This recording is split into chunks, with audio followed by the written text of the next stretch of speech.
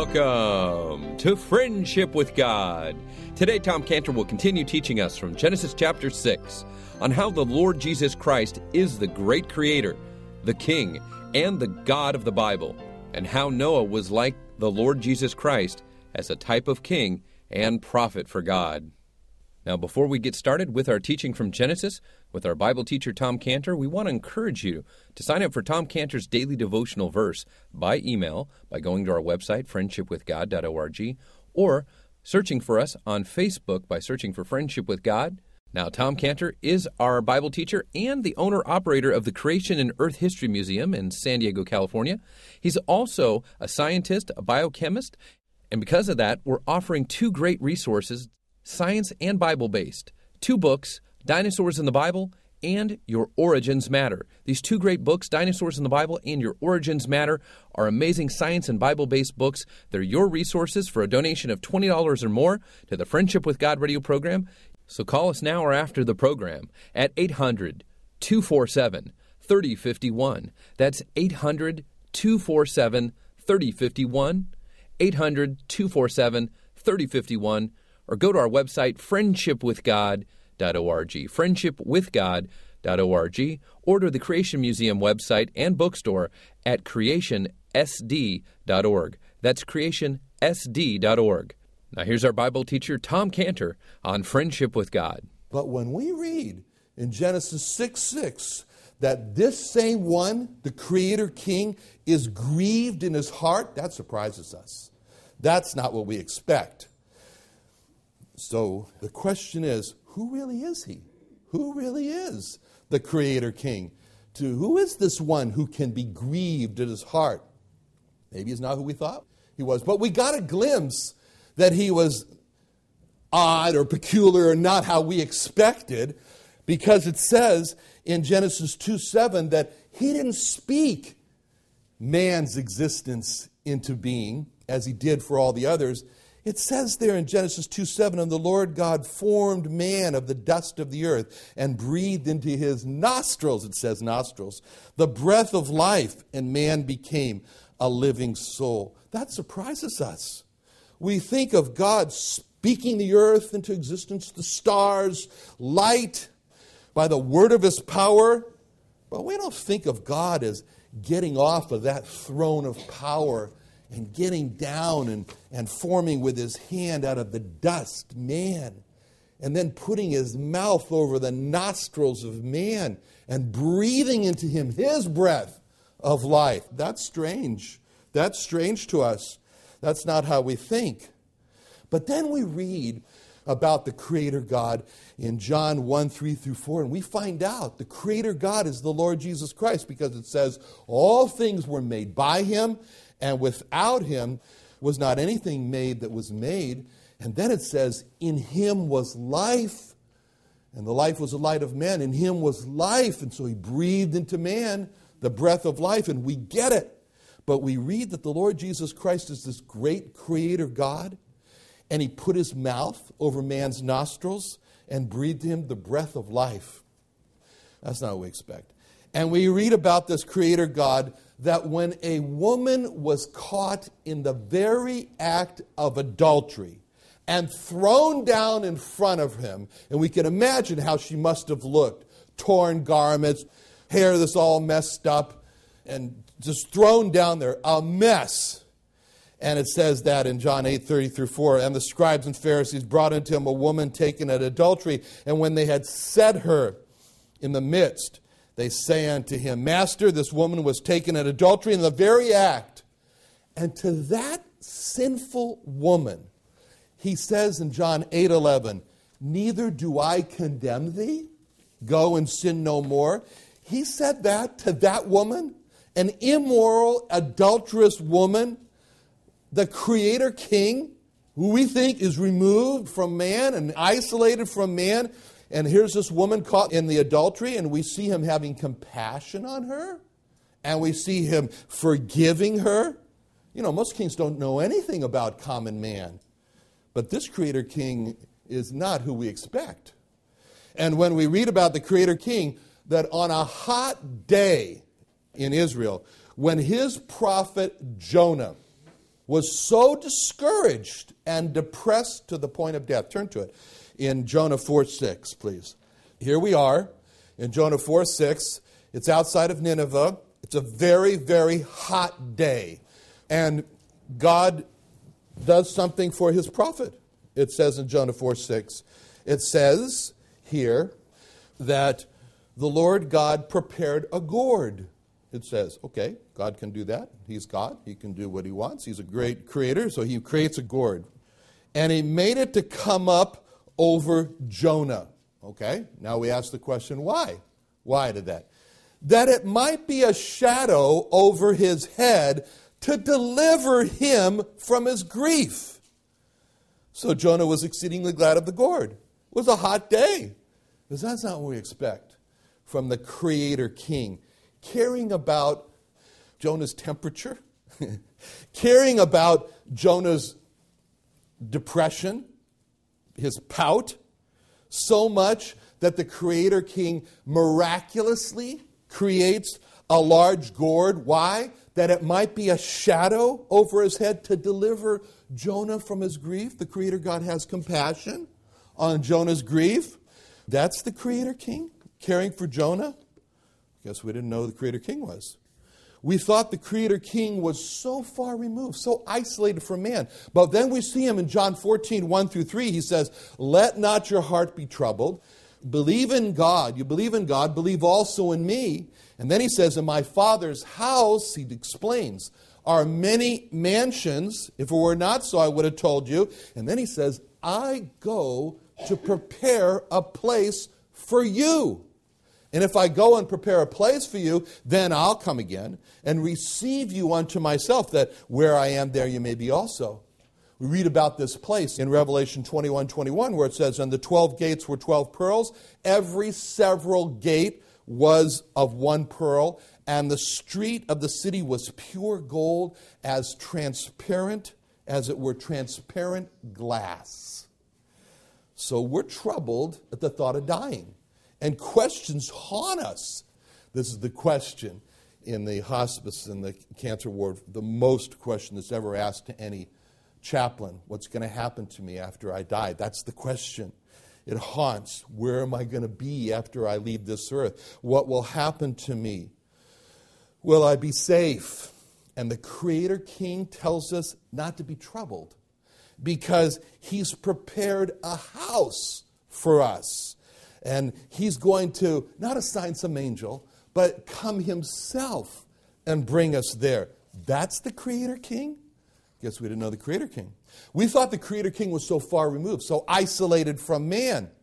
But then in Revelation 21:4 it says, "And God shall wipe away all tears from their eyes, and there shall be no more death, neither sorrow nor crying, neither shall there be any more pain, for the former things are passed away." We have sorrows. We have a lot of things to cry about. We can't imagine the Creator King himself wiping tears from our eyes. That's the Creator King? We thought the Creator King was so far removed and isolated from man. Hosea 13:14. We read about the Creator King here. And here he's speaking again to the great, great fear of man. The great enemy of man, to whom he is powerless. There's not a hope that anyone can stand against this foe. And that's the grave and that's death. But he says in Hosea 13:14, "I will ransom them from the power of the grave. I will redeem them from death. O death, I will be thy plagues. O grave, I will be thy destruction. Repentance shall be hid from mine eyes." In other words, I'm not going to think twice about it. We fear the grave. We fear its power. We feared where the grave is going to take us. We never imagined that the Creator King would save us from the grave. Guess we didn't know.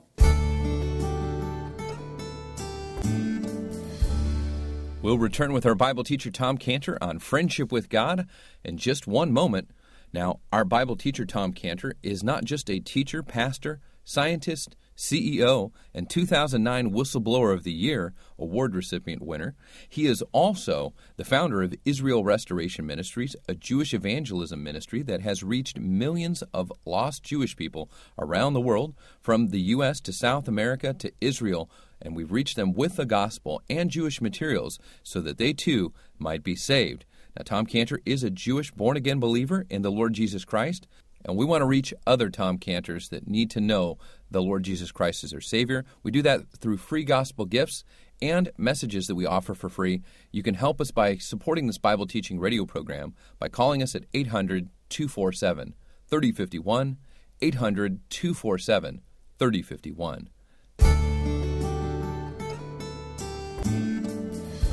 Grief of heart comes when we experience a personal loss, the breath of life, and man became a living soul. That surprises us. There's not a hope that anyone can stand against this foe, and that's the grave and that's death. We thought the Creator King was so far removed. We thought he was isolated from man. But then we read in Isaiah 53, 5 and 6, that he was wounded for our transgressions, he was bruised for our iniquities, the chastisement of our peace was upon him, and with his stripes we're healed. All we like sheep have gone astray, we've turned everyone to his own way, and the Lord hath laid on him the iniquity of us all. That's not what we expected from the Creator King. What kind of a Creator King is this? What kind of a Creator King would speak into existence the earth and then stoop to form man out of the dust and breathe into him the breath of life? What kind of Creator King is it who would create the stars and then build for us a home with gold for streets? And then he would turn and dry the eyes of the brokenhearted.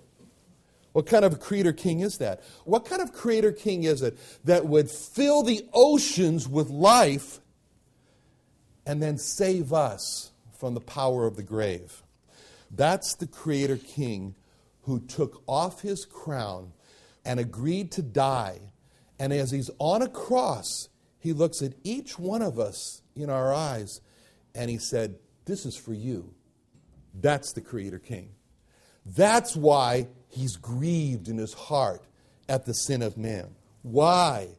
Because the sin of man, for the sin of man that grieved him in his heart, his body would be broken. For the sin of man that grieved him in his heart, his blood would be shed. And for the sin of man that grieved him in his heart would be broken. That's how we understand this amazing verse. And that's the little porthole that Genesis 6:6 is giving to us to understand who is he? Who is this great Creator God? This is the Creator God that was grieved in his heart, that went through the heart grief for the sin of man. And we saw in Hosea 13:14 where he said, "I will ransom them from the grave." And this is the Creator King who came, and in Matthew 20:28, he said, "Even as the Son of Man came not to be ministered unto, but to minister and to give his life a ransom for many." I will give my life a ransom for many.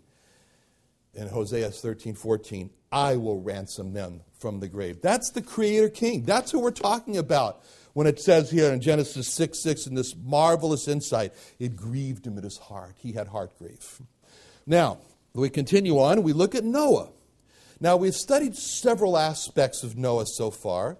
We've seen how he fulfilled the criteria of faith. He's used as a man who fulfills the criteria of faith. In Hebrews 11:6, it's where it says, "But without faith it's impossible to please God, for he that cometh to God must," number one, "believe that he is, and that he is," number two, "a rewarder of them that diligently seek him." And Noah fulfilled that. Of course, he believed that God was, but believing wasn't enough. He sought the grace of God, and Noah found grace in the eyes of the Lord. And so that's why it says in the very next verse in Hebrews 11:7 says, "By faith Noah, being warned of God of things not yet seen, moved with fear, prepared an ark to the saving of his house, by the which he condemned the world and became heir of righteousness, which is by faith. So it says there that Noah prepared an ark to the saving of his house. We see here this little picture of Noah, that Noah was a priest to his house. He was a priest to his house. When Noah looked at his family, he said, that's my little temple. That family of mine is my little temple. And he looked at his home and he said, that's my temple and I'm the priest. And I'm going to be a responsible priest. And he was foremost praying for his family. That's an example to us. Noah's an example to us here. Men, our families are our temples, or if you like, churches. And we are the priests over those family temples or churches. And our first priority is to pray for our family, like a priest prays for the people that he's responsible for. That's his key job. The priest is the one who prays. He cares about his congregation. And he's always inquiring and looking and asking how they're doing. The great picture of this, Job. It says in Job 1:5, as it describes Job, and remember, God was bragging about Job, and because God was bragging about Job, brought a lot of trouble to Job. Maybe Job didn't like that idea. But anyways, it says in Job 1:5, and it was so, when the days of their fasting were gone about, that Job sent and sanctified them. It's talking about his sons. And rose up early in the morning and offered burnt offerings according to the number of them all. For Job said, it may be that my sons have sinned and cursed God in their hearts. Then it says this marvelous phrase, thus did Job continually. That was his life. That was Job the priest. Thus did Job continually. What did he do continually? He prayed for his sons. And he offered burnt offerings, but he prayed for them.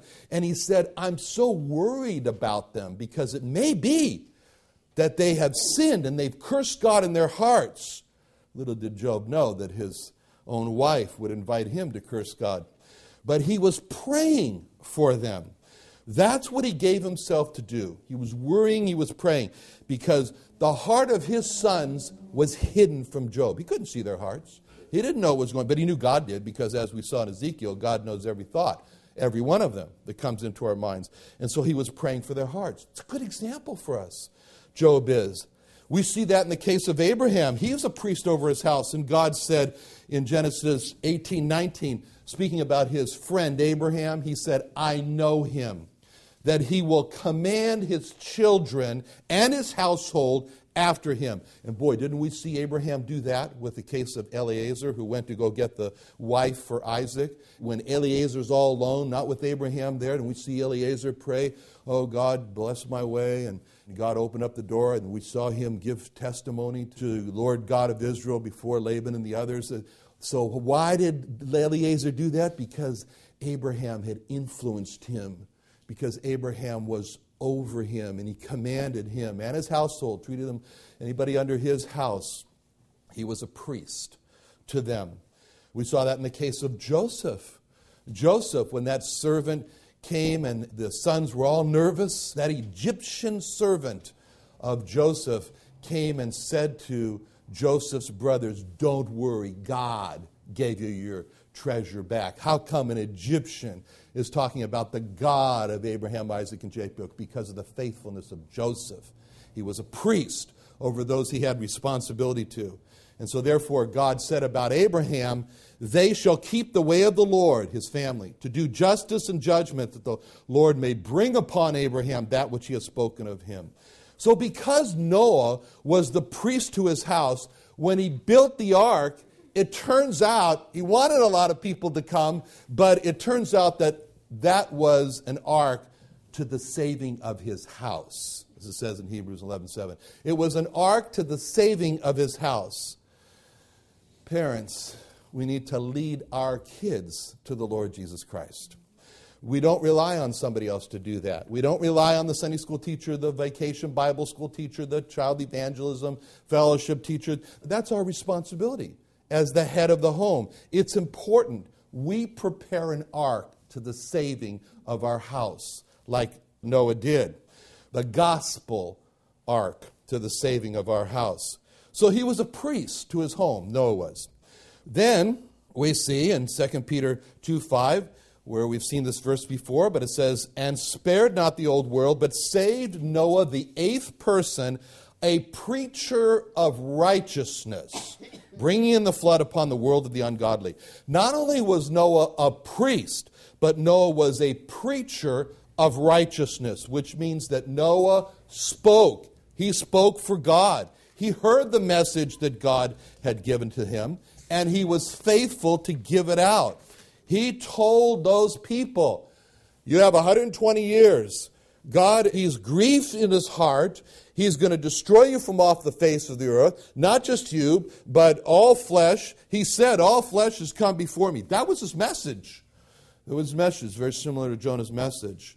He told them the judgment of God was just around the corner. He said, listen, with all your eating and drinking and marrying and giving in marriage, I want to tell you what's happening to you. You're walking right down the middle of the road to hell.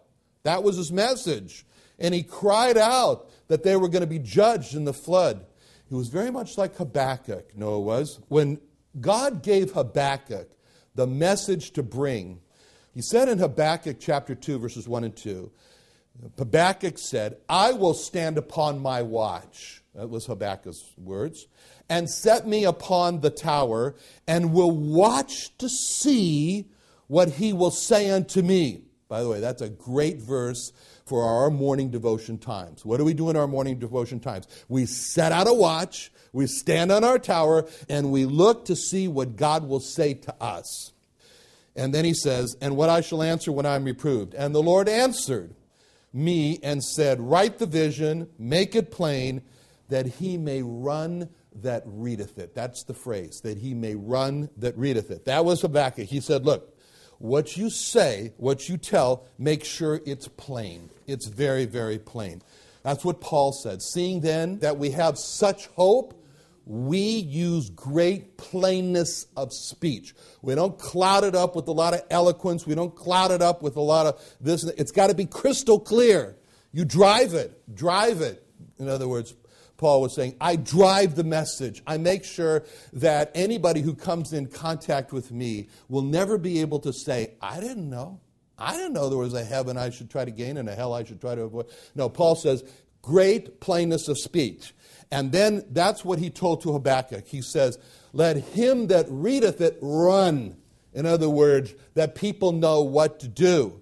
They know that they need to repent. They know they need to turn and find the grace of God that's available that Noah found. So Noah was a faithful priest.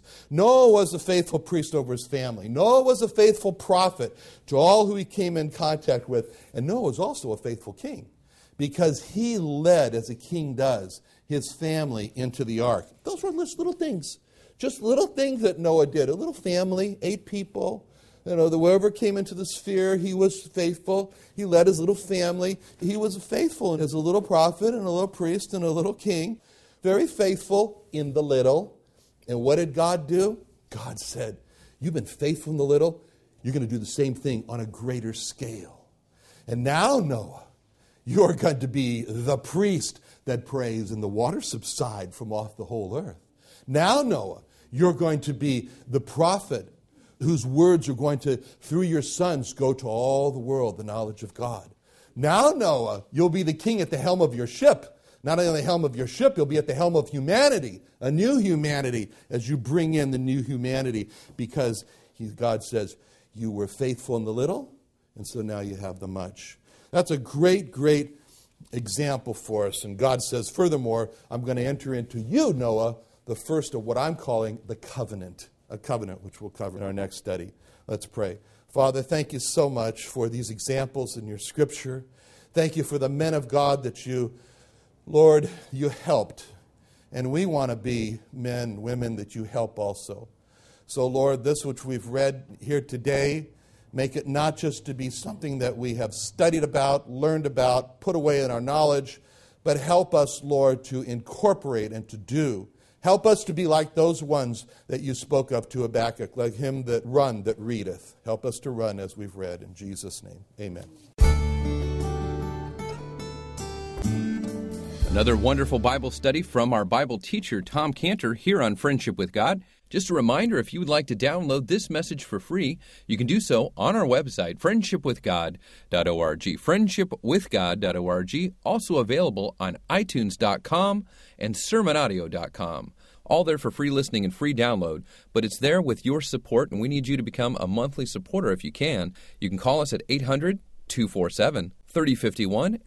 Now, we also have an opportunity for you to be a full-time missionary working for Israel Restoration Ministries in the Southern California area. We have 2 open positions, one in San Diego and one in Los Angeles.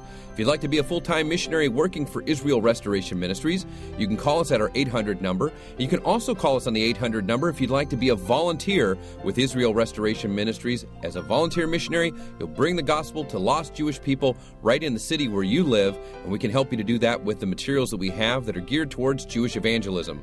So call us for a full-time position or volunteer position at 800-247-3051, 800-247-3051, and join Israel Restoration Ministries, 800-247-3051, or call us to donate. Again, 800-247-3051.